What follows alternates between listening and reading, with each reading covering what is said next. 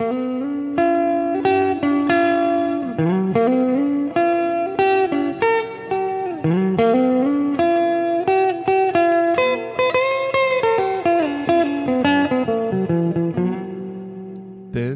is Unstructured. Today, I'm super excited to bring somebody on the show who has maybe the most infectious laugh I've ever heard. It is really a delight to hear him. It's Chris Curran of Podcast Engineering School, but he's also into a lot of meditation and is a fully realized person.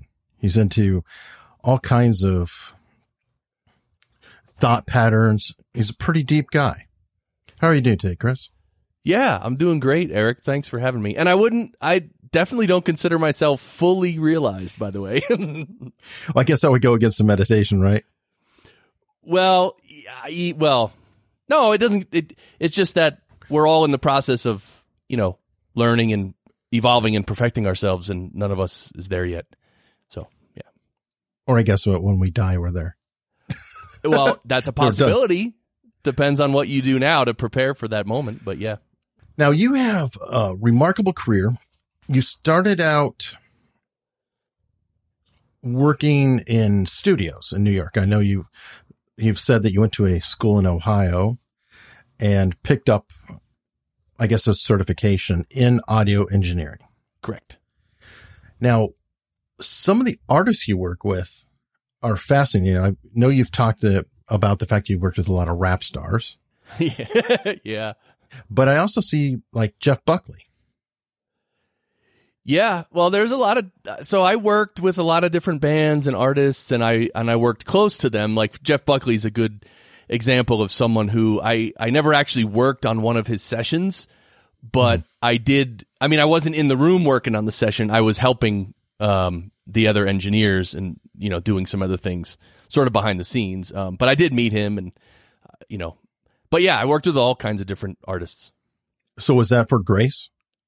Yeah, that was when he was, he was at Soundtrack doing overdubs for Grace, and they had tracked it in upstate New York, I believe. And then they were doing overdubs and mixing at Soundtrack. So, and my roommate he was actually the assistant for all of it. So he got to work with Jeff and Andy Wallace, and that's on that album. It's wow. I was going to say that has to be really kind of special. I mean, Grace and especially Hallelujah that's the greatest version of Hallelujah I think ever recorded. Most would agree. Yeah, I mean, so I was helping to make copies and dubs and stuff like that. So sometimes after the session, my roommate he knew I was in another part of the studio, and he'd call me up. He'd be like, meet me in the dub room. And we'd go in there, and he'd be like making copies of stuff that Jeff recorded that day. And him and I would just stand there in the dub room and listen and be like, oh my God. So I've actually heard versions of what is it again? Hallelujah. Yeah, Hallelujah. I've heard many versions of that song, and actually one I thought was even better than the one that ended up on the record. But, there was a couple mistakes, which is why they didn't use it. But anyway, tremendous. Well, it's kind of funny that you've heard the different versions, because I think Leonard Cohen, when he wrote it, it was like around 12 pages long or more of lyrics. And it took him, I think, like 20 years to perfect the song, or to actually almost finish it. Wow. There's a fantastic podcast, Revisionist History by Malcolm Gladwell, where he covers that song over an entire episode in the history of it. If you ever want to check it out, especially since you worked a session. Yeah, I've heard that one. Yeah, it's a great episode. Okay. What other stories can you share that are from that time that really, were impactful, or, something that Yeah, I mean, there's so many, and I get asked this a lot, like, oh, tell us some cool stories. It's like, it's kind of like, interviewing a comedian and be like, so tell us one of your favorite jokes. It's like, sure. It's sort of like putting on the spot is always a little weird, but, I mean, I started at Quad Recording as an intern, and and Mark Cohn was there. He was, doing overdubs and mixing his record. It was what was the name of that record? Rainy Season. and I was just an intern, but I got to help the assistant engineer. But just being near the production of that record was awesome. And I got to, it was my job. Well, the assistant allowed me to align the tape machine every morning. So that's how you just get experience any way you can. So I was happy to do that. And then I went to Soundtrack, and that's when I went there as an intern, but then I quickly became an assistant engineer and worked on a bunch of different stuff. So some of my favorite sessions were with the engineer named Nick Didia, who he mixed not the Monster Magnet. He mixed Orange 9mm and this other band called God Street Wine. And we're working with him mixing a couple records was really, really cool, because he actually recorded like Stone Temple Pilots and a bunch of other big name bands. So to work with him as an engineer was just great. And, he, casually one day he's like, so, I got tickets to see Pink Floyd this weekend at Yankee Stadium. I can't go. You want them? And I was like, okay. And he gives me 4 tickets, and it was 4th row seats at Yankee Stadium. Wow. So I called a few friends. I'm like, dude, we're going to see Pink Floyd. It was, and that's kind of rare, but that stuff did happen from time to time. Well, and you mentioned tape. Were you working kind of a crossover between analog and digital while you were there? No, most everything in those days. So I was there from about 93 to 96, and most of it was analog. But those are the years when the change was occurring. Like there was toward 96, 95, 96, bands would be coming in with Pro Tools rigs and all that stuff, and using, mixing out of Pro Tools. They would record. Well, sometimes they'd record on tape, but then digitize it into Pro Tools. And then when they mix, they would run it out of Pro Tools, but they would run it through the console. And then a guy like Andy Wallace would mix the record. So you kind of get the best of both worlds. But yeah, mostly analog back then. Absolutely. I mean, I got to cut tape, and I got to, make edits on 2-inch tape and all cool stuff. Absolutely. Well, did that help at all? Understanding it because of the actual physical medium that you're cutting tape, you're doing this and that, versus with it being digital and being more of a metaphor? Yeah, it did help a lot. I mean, just like, first of all, in terms of just background knowledge, just like knowing like how audio works from the more basic, from a more basic level. And then, when digital, came to rule the world, it all made sense, right? Because I understood what came before that into digital. So, yeah, it definitely helps. I mean, and really it's a confidence thing. Like, so much in life is about confidence. You need the knowledge for sure, but you also need the confidence. And so, like, over time you gain confidence in your field of expertise. And so now, like, for instance, there's a lot of plugins that try to emulate analog tape and tube gear. Mm-hmm. And it's like, if someone's 20 years old right now, they never used the tube gear, or they never used analog tape, so they don't know what it's trying to emulate. But someone like me, and lots of other people, we understand what it's trying to emulate and what it was and how it was used and all that. So it definitely helps. Well, I think it's kind of cool too, because you actually had to worry if you cut the tape wrong. You're cutting a physical medium, and it's screwed. Oh, punching in was the best. It's like, oh yeah, we want to punch in these 2 words of the lead vocal. So someone would be singing the lead vocal, and they're like, yeah, those 2 words, I want to overdub that. And you would literally have to play the tape and write on those 2 words right before it, you'd have to punch in, hit play and record. And then after they said the 2 words, you'd have to punch out, and you'd have to punch in and out so precisely, or else it would overwrite the words before it and after it. Stuff like that was like, no stress. Yeah, no stress. Yeah, very stressful. But but that's the thing. It's like, I don't know. I always had a lot of guts when it came to that, like, and guts and confidence, and just like, yeah, I could do it. And so that helped, and well, it all went well. I mean, you don't have to do that very often, but it went well whenever I did it. Well, you got a reputation as the punching guy. Telling you, it was an art, man. Definitely. Oh, I believe it. And you had to have quick reflexes. Good Oh, Lord. man. Wow. And the best is when they'd have you do a crazy punch like that, and then you'd be like, "Yeah, do it again." I didn't like the performance. That's what I'd worry about. wow. Wouldn't it wear the tape down over time too? What's that? Wouldn't it wear it down or, screw it up over time if you do it too much? Well, eventually, yes, but I mean, like analog tape, yeah, it gets older and it like you can only record on it so many times, but if you're recording on a small piece of tape, like, 4 or 5 times, it's not going to harm the tape really. It'll still be good quality. Okay. I didn't know if it would stretch or anything with the, stop, start, No, the tape is rolling on the machine at a constant speed. It's just the record head that activates and then deactivates. So there's no physical stretching of tape or anything. Now, as you went on from that, you started to get into, I think you said it turned into all rap. And if there's a movie called Corporate FM, and I'm curious if this kind of overlays right around that time that a particular sound came about, and that's the same sound 20 years later now. Was that when you just kind of got tired of the particular music or style? Oh, you mean working on the rap? Yeah, rap or I guess what is popular at the time. I mean, it seems like Stone Temple Pilots and all that ended. That was sort of like the last rock movement. And there really hasn't been that much, unless I'm missing something.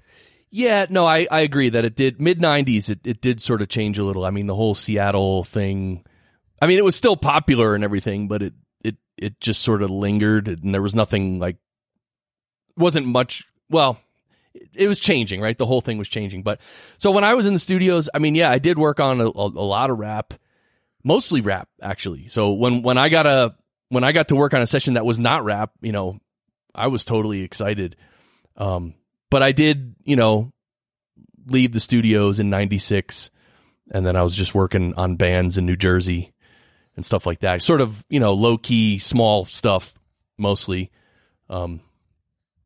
So I was out of the studios by 96. So okay, so it's been 23 years. Yeah, it's been a long time. That's fine. So after you left there, what did you do? Well, I was just working different jobs and also doing, audio stuff on the side, because that's one thing about, if you try to go freelance as an audio engineer or producer or something, depending on how many connections you have in the industry, like you might not get a lot of work. And that's the thing. I was trying to get work here and there, and I didn't have a ton of connections. And so I did what I could. I sort of did audio sort of on the side almost. And I was playing in bands as well. So, my own bands, I was sort of playing and producing and recording at times. So I did that for a long time, pretty much up until 2011 when I discovered podcasting. Oh, wow. Really? Okay. I thought you had kind of done a few things and then went into meditation and mindset things. Yeah. So the meditation, yeah, I started, so that was sort of in parallel, you might say. So, in 2003, my life was just a huge mess. I had made a big mess of my life, like for real mess, living in my friend's basement, like literally no job, literally no car. And what happened? Just things culminated? What? Yeah, no, just over time, not doing the right things and bad management of money, you might say. Yeah. I mean, it's nothing spectacular. It's just like, okay. If you don't work enough and you don't save enough and you're an idiot, then you end up in a bad place. And, it wasn't like I was like, had a nasty drug habit or anything. I didn't. No. I understand. Yeah. But not enough work. And so you get behind on bills, and then the bills start to pile up, and then that kind of thing, I imagine. Yeah. It's a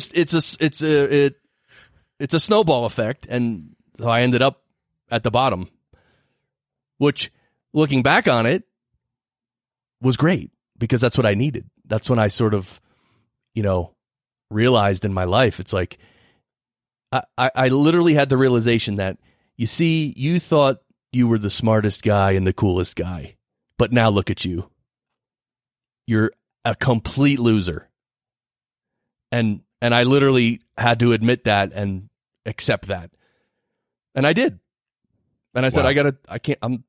this is not my life. I was 31 years old at the time, and I really had this thought that this is not my life. Like, I'm better than this. I need to do a lot of cool things, and I can be way better than this. This is just rubbish what I've been doing. So I had to get my act together. So I did.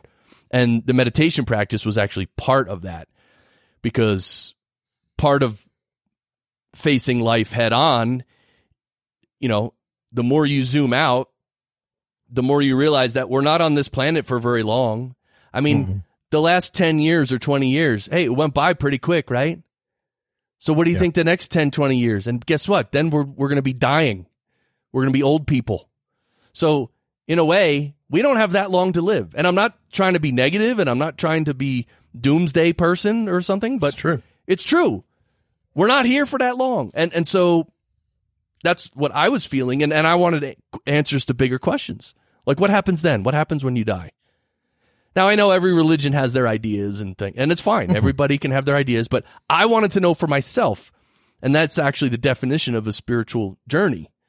You don't just take a religion's word for it. You figure it out yourself. And so that's the journey I went on. So I found a meditation practice. And since 2003, I've been actively pursuing that and meditating and studying spirituality. Yeah, you've mentioned doing a lot of varied reading, and what perked my ears is you brought up remote viewing.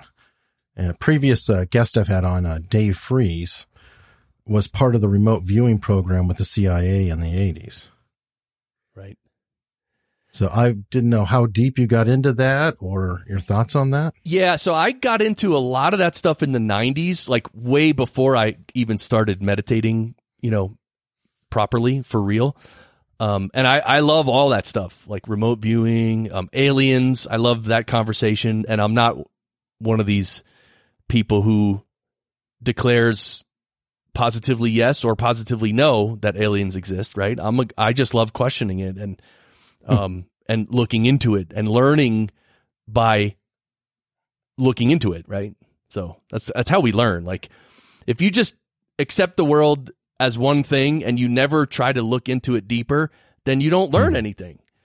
So it almost doesn't matter what you're looking deeper into. Like, just look deeper into anything and you'll learn so much and learn so much about yourself. So yeah, remote viewing was one of the things I really liked. I've done it myself, in an amateur way, and I've read several books on it. And I mean, look, I believe in human potential in terms of remote viewing and whatever else you want to think of, like all these almost like they seem like superpowers that humans can have. But I believe in all that. And I believe we just haven't developed those powers. So that's why I was interested in it. That's one of those, a lot of people I talk to are body language experts and things like that. And you mentioned about developing the powers. I kind of am of the mindset that we've forgotten them.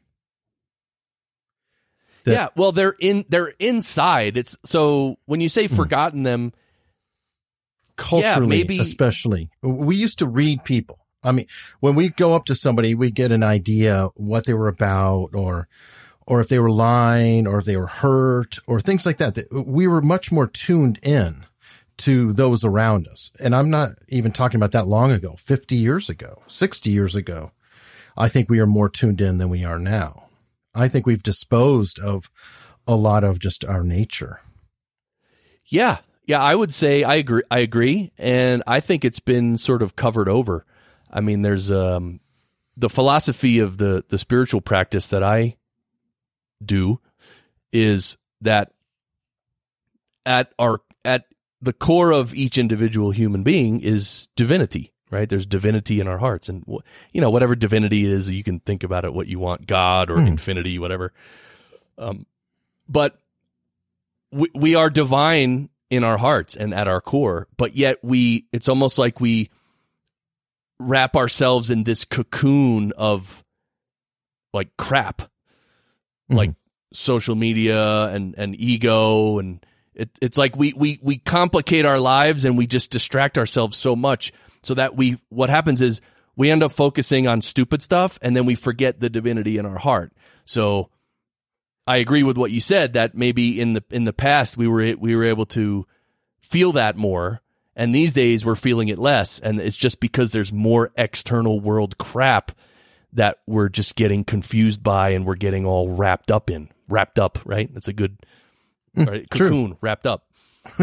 Well, it is. I think we're trying to comfort ourselves with distractions as well.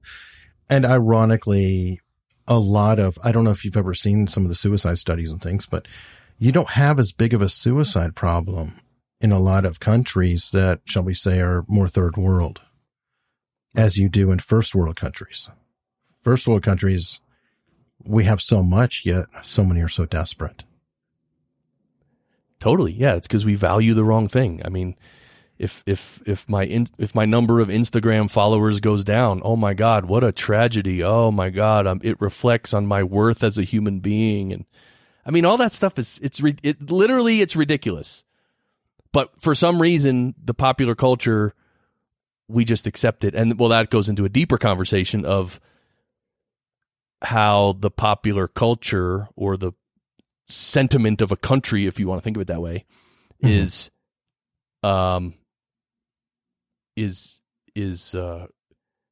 created by others and sort of stoked by other people, maybe who have more power, right? And they want the average person to get distracted and just have crazy lives because they don't want them to become illuminated and enlightened and say, this is just a bunch of rubbish. Like, that's what's happening in politics now, I think. Oh, true. Well, and like the social media companies, most of the higher executives at social media companies don't let their children on social media. Exactly. Because they know that it is weaponized. Yeah. Now, on that note, you've traveled to India 10 or more times, from what I understand, and Denmark. Yeah. That's an interesting combination between the two. I mean, obviously, your spirituality and meditation, India seems obvious. Yeah. Denmark, not as much. Yeah. So my teacher or guru, whatever you want to call him, he was in India. So I went to visit him and spend time with him many times. But they're also, there was an organization built around him basically. And there's ashrams sort of all over the world. Not that many, but, from place to place. And there was an ashram in Denmark. So at times he visited Denmark. He visited the ashram in Denmark. And so from here in the United States, it was easier and closer, obviously less distance to go to Denmark and spend a week or two with him there than go to India. Okay. Well, we're on traveling. Did you move from Jersey to Colorado to be more into nature in the wild? I think so, yes, but not quite, not 100% consciously. So it was sort of just like a feeling. So what happened was I've grown up I've lived in New Jersey my whole life, except the 4 or 5 years I was in New York, right, working in the studios. And then in 2014, my wife and I visited Alaska, and because we love nature, we love obviously meditation and stuff, and all that, and remote quietness, all that stuff, and so we went to Alaska and we loved it, and Alaska's an amazing place. So we came back to our apartment in New Jersey, and literally we opened the door, we walked in, and I was just standing there. I'm looking around, and I'm like, wait a minute, why do we live in New Jersey? Why? Hello? Why? Anyone? Can I get an answer? No.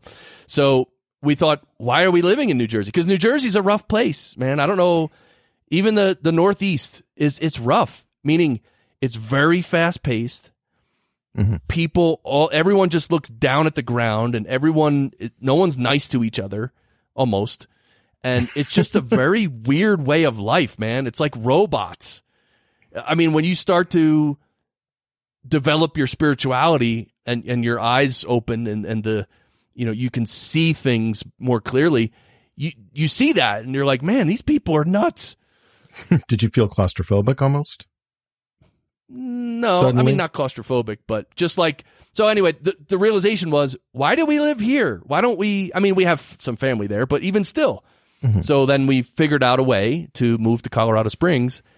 And that's where we live now. And How'd you pick that? so it was, because of my wife's work, basically. Yeah. She was able to transfer here. She could only transfer to a few different cities, and this was one of them. So Pretty good location, I think most would say. yeah, I mean, we loved it. I mean, within the first week here, we're walking into a supermarket, and there's a guy walking out, and he just looked at us and said hi, and we just, well, me personally, I gave him like the New Jersey stare. I was like, what? Like what? What did you say? Like, because I didn't. It just was. It was weird. It was like, you got a problem? I mean, I wasn't like that, but Weirdos were here, man. it was just like, wow. Like, and so there's another realization. Wow, here's just a person being a normal person. Why is it so shocking to me? Well, it's because of where I came from. Well, then that brings us back to culture. I mean, I think about it. A lot of what you're studying is a kind of a holistic culture traditionally, whereas here we're very atomistic. And I think that does cause some of the confusion and collisions. America is and Western as a whole is very atomistic. America is probably the most extreme into that. I didn't know if you had any thoughts on that. What's that word? Atomistic? I don't know if I've heard that. How do you spell that? ATOMISTIC. ATOM. Atomistic. So like a good example is they've done studies. I forgot the scientist, I apologize, but they will take Americans and look at a fish tank, and we will describe the fish going by. They will take someone from the Far East or even Near East, and they will describe what's in the background. So it's a complete different mentality. In the East, they're much more oriented, and part of it is because of the rice bog situation. They had to worry about the water flow from the neighbors to their place. So everything's very cooperative. Here's all about staking your own claim. And it's a very deep, relevant, distinct difference in the culture. Right. Yeah. So my travels to India were a great awakening for me.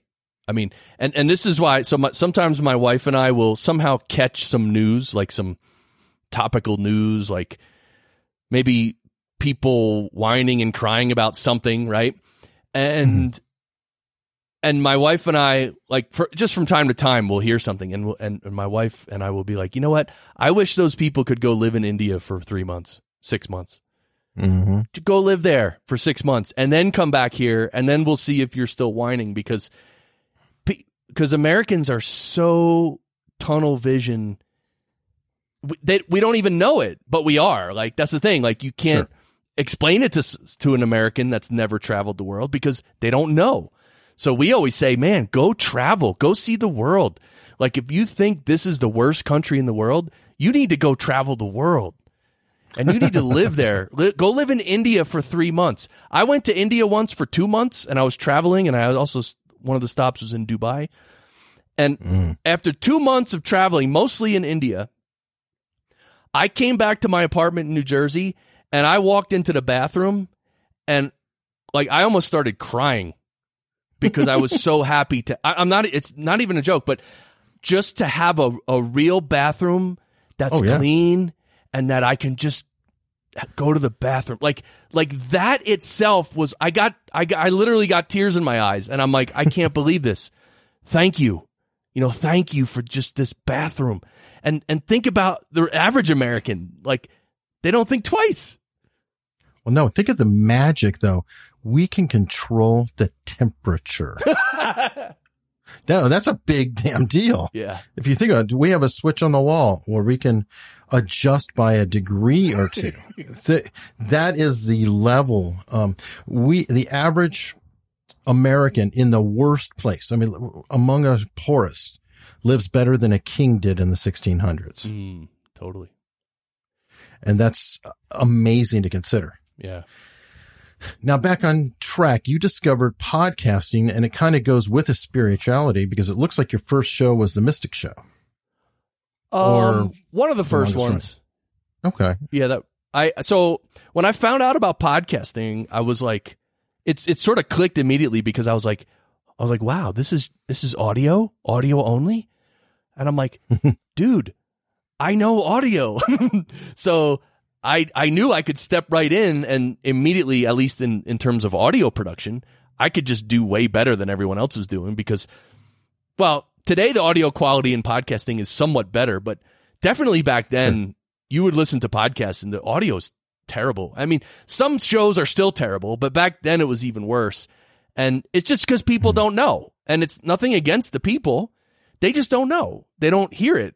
And they just turn on a mic and they record and there's dogs barking and air conditioners and cups banging on the table and thuds and lip smacks and sneezes and a zillion things and and no one knows. They just go. So I knew when I heard all that, I'm like, dude, I can have a place in this industry. So what I did. I was actually sort of in transition because about 3 years before that, three years before that, I had written a book. I wrote a self-help book because I'm a very positive person. I believe people can improve themselves. I believe they can achieve their goals in their life and overcome their stuff. Because remember, back in 2003, that's what I did, right? I had to overcome. Right. I drove my life into the ground. I had to overcome it. So I wrote a book and I did some speaking and I had some, some seminars I used to do, right? Hey, come pay $30 on a Saturday for a seminar on goal setting or something good. And well, anyway, I did that for probably about 3 years and it just, it depressed me because no one cares about any of that stuff. Or I should say, very few people care about any of that stuff. And I'm like, wait a minute, this is your life. And your life is a mess. You're complaining. Don't you want to fix it or do something? And the answer is no. Most people don't want to do anything about it. So I had to face that reality. And I was like, this is crazy. I can't be like a success coach or whatever I was trying to be, like trying to help people succeed in life. I couldn't do it because I was just depressing, man. Just trying to convince people that they're better than they are and that there's little things they can do to help them. But no one cares. Very few people care. With some of that too, honestly, I'm a little cynical on some of the life coaching industry and the self-help industry. It isn't all perfect and positive. A lot of it is very hucksterish. There's a lot of money changing hands. And, you may have been punished a little bit, not just with the apathy of people, but also people, are you for real or are you not? Right. And how do you know? How can you tell? Yeah, exactly. So I agree with what you said about the whole industry as a whole. And yeah, so I was sort of fighting that battle as well. The other thing is I hadn't, I wasn't a millionaire. So, if you're a millionaire, if you're like a self-made millionaire, then yeah, maybe Sure. you could teach people how to do that. But I hadn't done that yet. So there was sort of like this, there was an incongruence within myself. Like I'm trying to teach people that they can achieve anything in the world, but myself, I may not have achieved some things, but not anything super huge. But that's just my own head trash. I think I could, that's my own problem. Well, it's hard. You're on the path and it takes time to carry on the path. And I'm sure you're finding that in podcasting. You help different podcasters. I'm right. sure So that not everyone's super successful. Right. So here's the thing. After 3-4 years of trying to be in self-help and to help people, I knew I didn't want to do that anymore. I'm like, I can't do this anymore. I'm not going to spend my life fighting people trying to help them. So then I literally, for about 6 months, I didn't know what to do. I mean, I was still doing some of my self-help stuff with my book, but I was like, I want to do something else. And I didn't know what it was. And that's when I came across podcasting. And that's when everything clicked. I was like, audio, I'm an engineer. And so literally within about 6 months after that, I opened a podcast studio in northern New Jersey in 2012. So talk about being ahead of the curve. Like nowadays, like, oh, everyone's opening a podcast studio and podcasting is huge. Well, Right. so anyway, I did it back then. I was a little ahead of the curve and I started a bunch of shows. And so I had that studio for 3 years and I had some local clients who would come in and do their shows. But anyway, that's how I got into the whole podcasting space, was by having my own local studio, which was cool. Now, did that kind of help reaffirm your love for recording?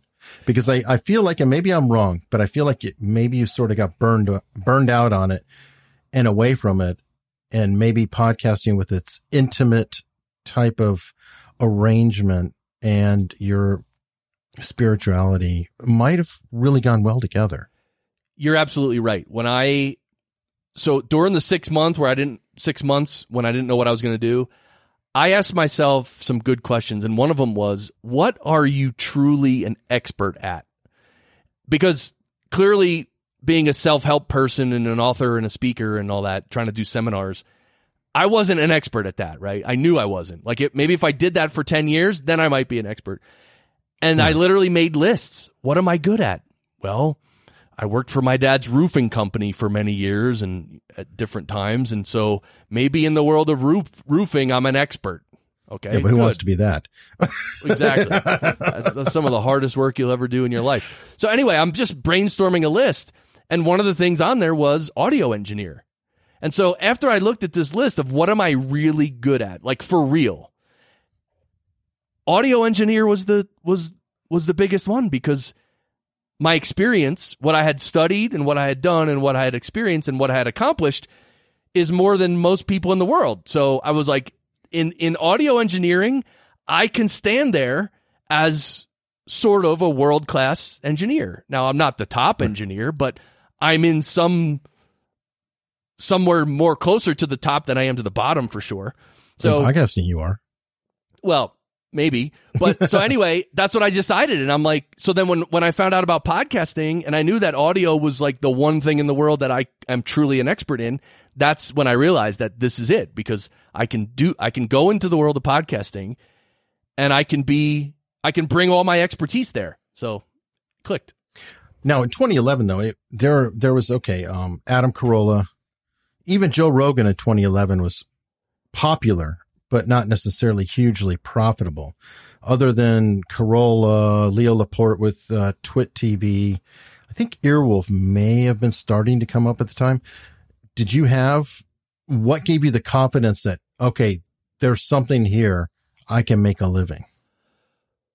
Well, one of my first, one of the first ways I came across podcasting was actually through Cliff Ravenscraft, which people know back then he used to teach podcasting. And so he had a course. Podcast Answer Man. What?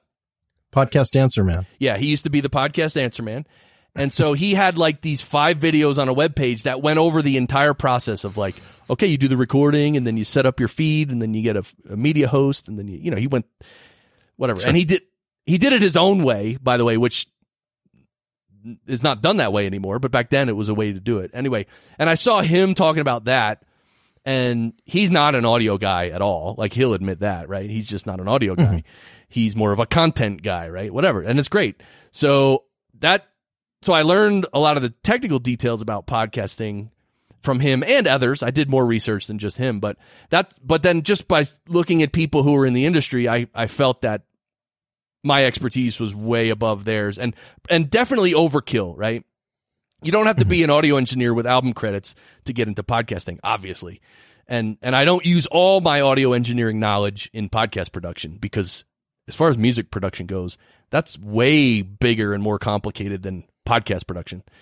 So it just gave me confidence. How about an audio drama? Let me step on that for a second. Yeah, how about audio drama? That would seem to be almost to a level when you have Foley and everything else put in. That would seem to be pretty complex. Yeah, it can be. Yes, absolutely. Absolutely. I mean, in a different way than music. I mean, yeah, right. But it could be just as complex or even maybe more complex. Sure. I didn't know if that was something you ever played with or had an interest in. Not too much. I mean, I've produced a couple episodes with some sound effects and all that. Nothing on a major scale, but I mean, I can do it. I haven't gotten any clients like that, so that's why I really haven't done much of that. Okay. I was just wondering. I was like, that to me is kind of next level spoken For sure. versus, and then music is obviously its own thing with its own challenges, depending. I mean, Yeah. Recording a symphony offers different challenges than recording a rock band. For sure. Now, on that note, though, and you brought up a great point, you don't necessarily need to be a music audio engineer or a film audio engineer. Is there a law of diminishing returns in a podcast recording? As far as like audio quality? Yes. Yeah. So definitely. So you hear some of the people in the podcasting space, they'll tell people, don't worry about the audio. Just start your podcast. Just start your podcast.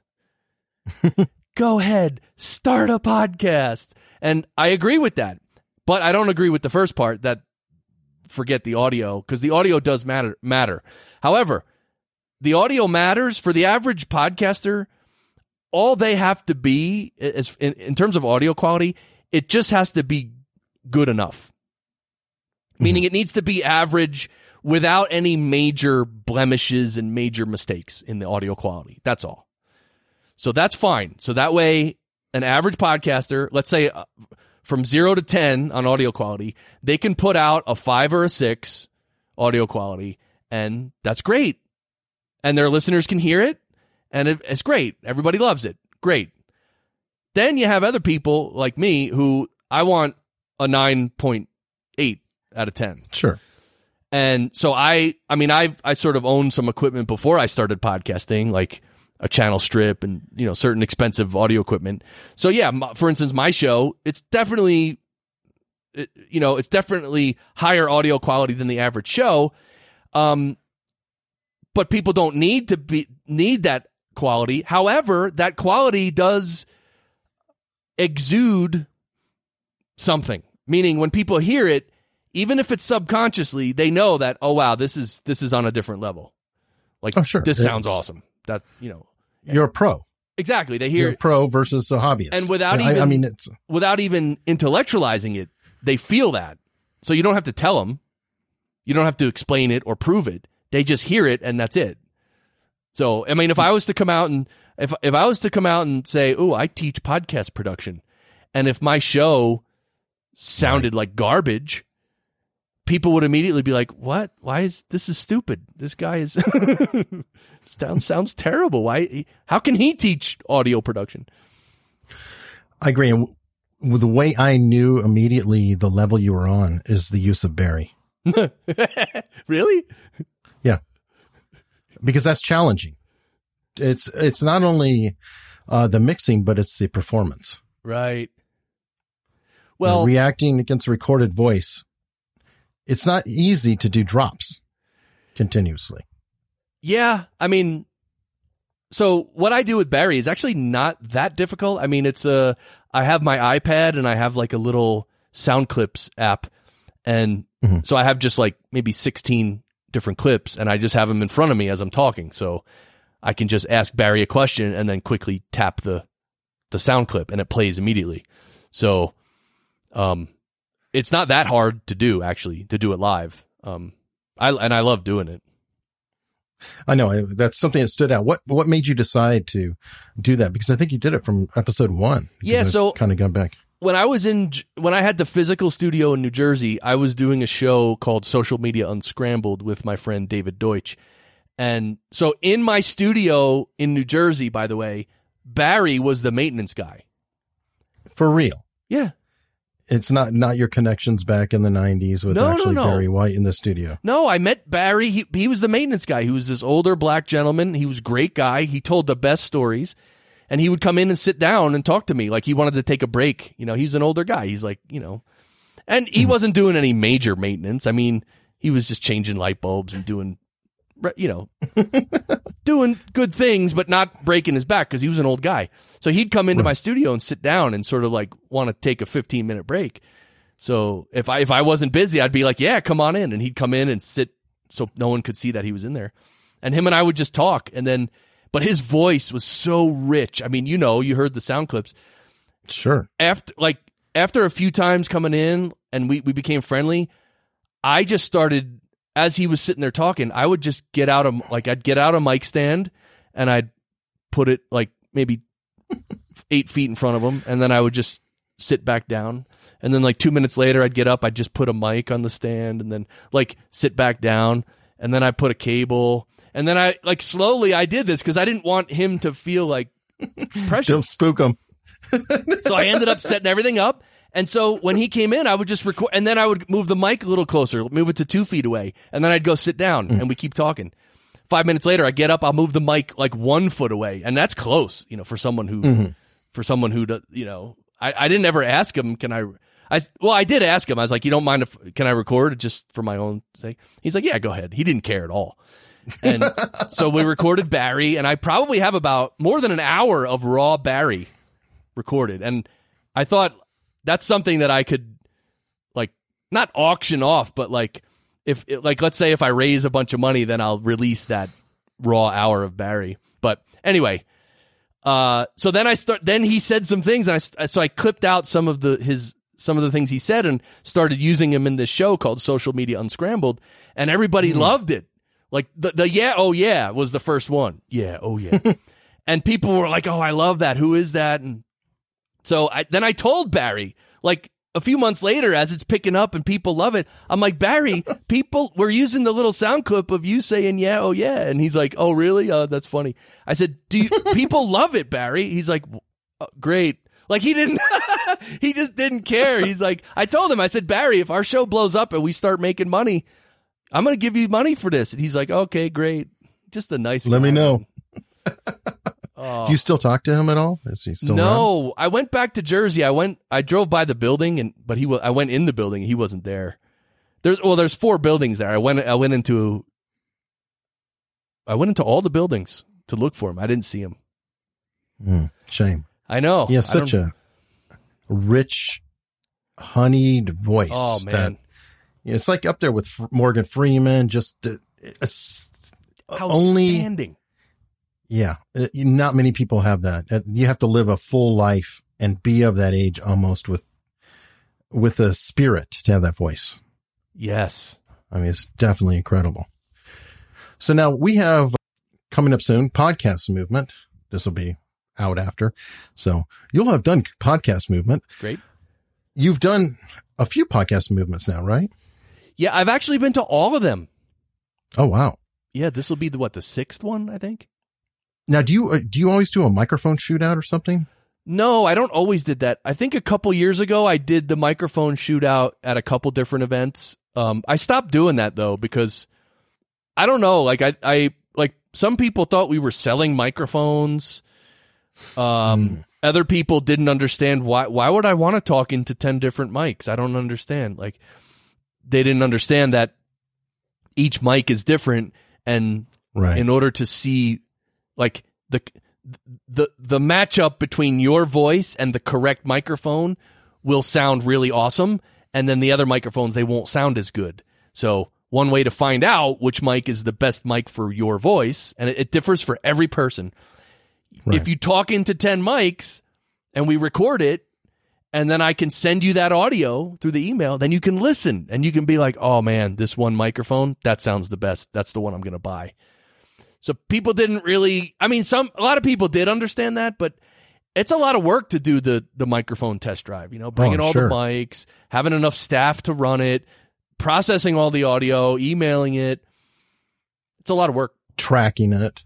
I guess you ran it through a laptop with 10 different tracks, so each microphone track, something like that. We actually ran it through a mixer. So I had 8 or 10 channels of a mixer, and we would just unmute one by one, go down from channel 1 all the way to 10, and just unmute number 1. They would talk, and then you would mute number 1 and unmute number 2. And so only one mic was coming through the mixer at one time. That's how we could record them separately. Makes sense. And you're of the mindset then that pretty much at a certain level, all the mics are good. It's just a matter of which mic matches you. Yeah, I mean, so here's the thing though, like an SM7B or an RE20, which costs around $350 and $450 respectively, those are going to sound better than a $50 microphone. Oh yeah, yeah. I meant apples to apples. Correct. So yeah, correct. and by the way, you don't need to spend $450 on a mic. You can spend $50 or $60. Like I have a client, and she has a very popular show. She uses an ATR 2100. Still, they're not bad. But I taught her how to use it properly. So Technique. she doesn't do this kind of stuff and talking and just going. Can you hear me? Yeah. So yeah. So that she doesn't do this kind of weird stuff and talk like this. She actually knows mic technique. And so if you have good mic technique, you just need a good microphone. You don't need a great one. And you will sound really good for sure. And if you have an audio engineer who has a love of plugins. Oh, God, I have a problem. I have an addiction. I was so good for like a year. I didn't buy anything for like a year, literally. Because I decided one year, I'm like, you know what? This will be the year I'm not going to buy really anything. And I didn't. But anyway, then a little while after that, I saw this other plugin. And I don't just buy like $30 plugins. Like some of them are like a couple $100. And I mean, I love it. I love them, and I love messing around with it. But it does cost a little bit of money. Well, it's still cheaper than the old days and the analog when you had to have actually physical pieces of equipment. Oh, and now they can do a lot more. Even like that's the cool thing. There are plugins now that. There was never an analog, counterpart. Yeah, they do things now in a computer that were never done before. So, I kind of wonder sometimes though if that's a good thing or a bad thing or maybe both, because there's a certain charm with mistakes. I kind of like when I hear music and guitar and I hear the fingernails scraping on the fretboard. It really does something for me. That could be seen as a flub, but that's why I like live songs, things like that, is because you feel like they're on the very edge, about to fall off or make a huge mistake or blunder. And that to me is like when things are so impactful. Yeah, for sure. And so, some music and some recording you want just to be raw. You want it to come off as raw, so then you don't really do much to it. Other times, you want it to be more, you want to craft the audio into its own experience, like beyond a performance or something. So, you think of really good sounding albums. Like, for instance, I just listened to one of my favorite songs by the Chili Peppers is Parallel Universe. Mm-hmm. And you just find it on YouTube and you can, get a good, like the official good sounding copy. And like, that's a highly engineered record, but it sounds awesome. Sure. Like it's done they did it so well that it transcended the normal jam session vibe and became something else, like above that. Like, so there are levels of production. That's my point. Sure. But that makes me think of like Tool. Oh man, new album August 30th, dude.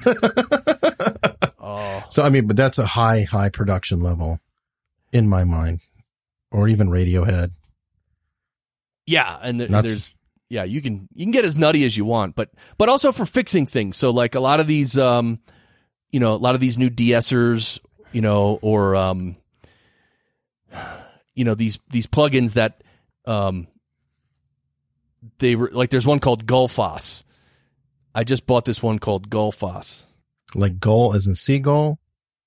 Or goal as in soccer goal? Gull. Okay, like seagull. Yeah, it's a plugin, and I think it costs around a couple $100, whatever. But basically, it's an intelligent equalizer. So it'll actually listen to the audio, and it'll raise and lowers different frequencies. Like, and it actually factors in the perception of hearing as well.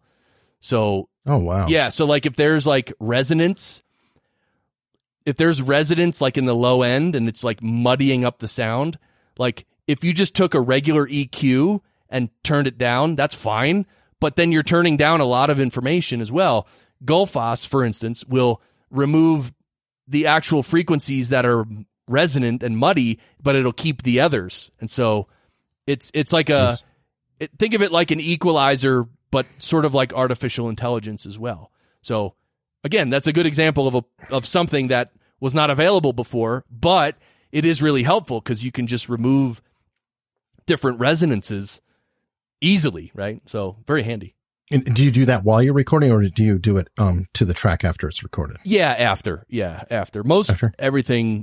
Most all processing you want to do after. And in podcasting, that's even more true, which is why when certain people use, gates and compressors to tape, as we say, before it's recorded, I don't suggest that at all. I mean, unless it's live, unless you're broadcasting live, that's different. But if you're just recording audio, I always suggest just record it straight, just flat, capture it really well, and then afterwards you can do whatever you want. But if you have your gate set wrong, or you're compressing it too much, or the release time is not right, and I mean, you can mess up the audio, and there's no reason to do that. You could do it later.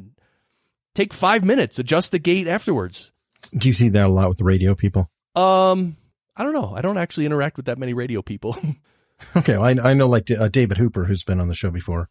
Yeah, I believe he definitely uses a gate and compression to tape.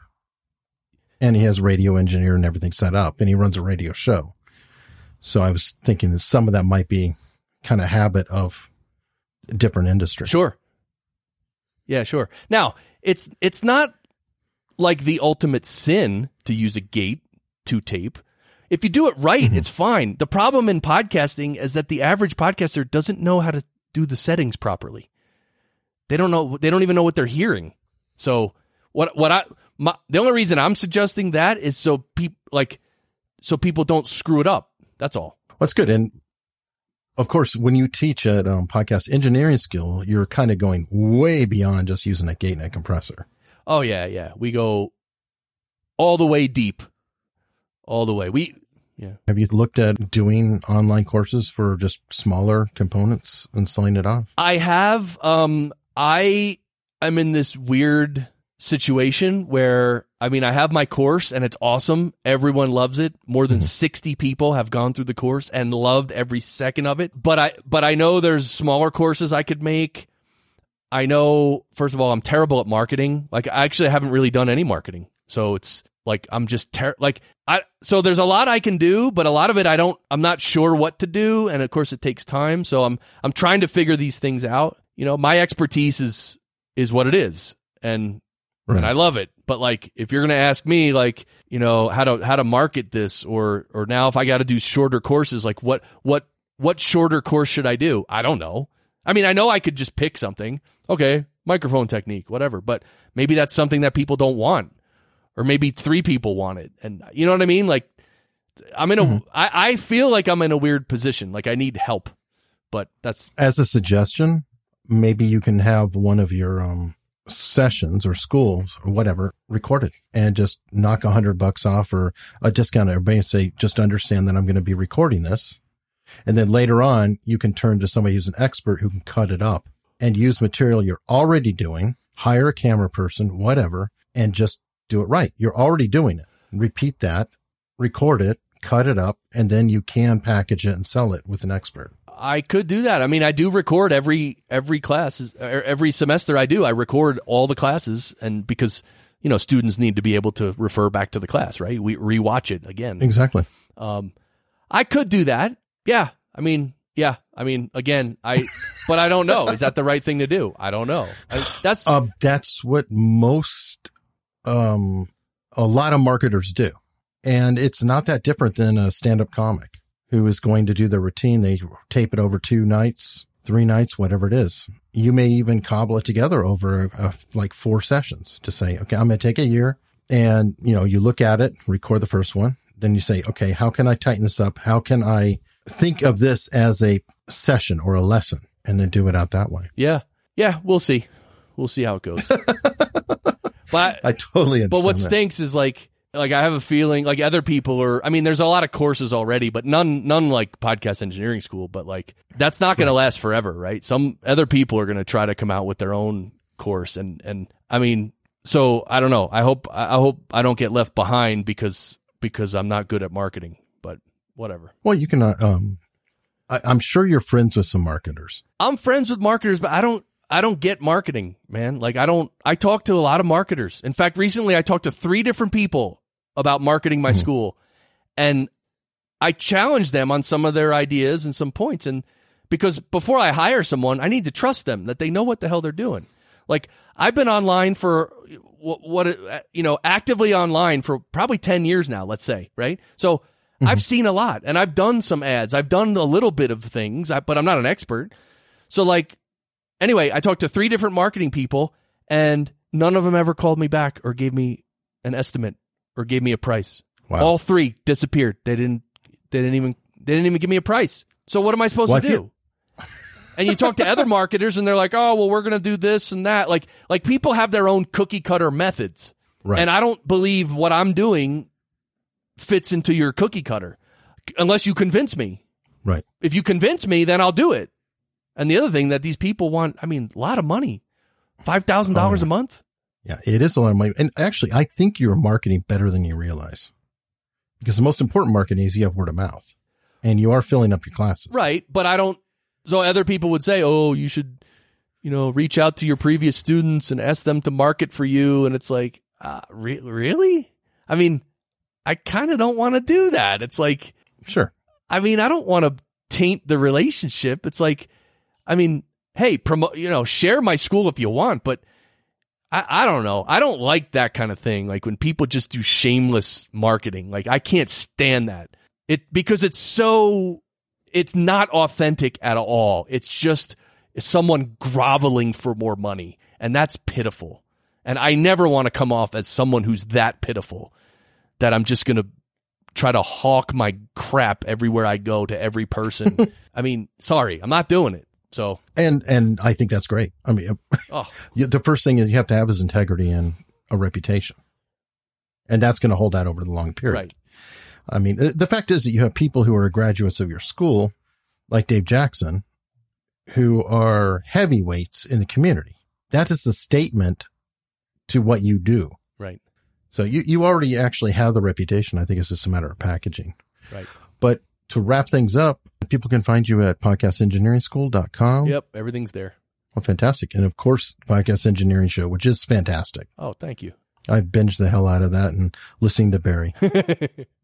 I'm also live streaming now on Wednesday nights. How's that going? It's going okay. It's sort of an experiment. I'm just sort of having fun, but it's called the Podcasters Lounge. So if anybody wants to lounge and try and say informal. It like Arnold Schwarzenegger, lounge. Well, we'll definitely have to check that out. It's fun. Well, hey, thanks so much for coming on, man. Yeah, thank you, brother. Appreciate it. Thanks for listening. And if you like what you heard, please consider subscribing for free. And I mean for free. It is always free. There's no billing, anything else. You can subscribe in your player of choice, which is probably right in your hands. Or you can go to unstructuredpod.com. And there are plenty of links there. Thank you so much. And in the spirit of sharing, here's a couple more shows you may want to check out. I did not grow up with very much money. Money's energy. Money is something that really scares me. You had about 60 grand in debt. Money isn't the answer. Somebody should just give me a lot of money. My dream was to be the WWE wrestler, but you realize that your dreams change over the years. Money is a tool. It's a key to a gate. And at the other side of the gate is the things that you really want to do with your life. It's the things that matter most to you. It's pursuing those values that make you ultimately happy. Listen to Inspired Money at inspiredmoney.fm.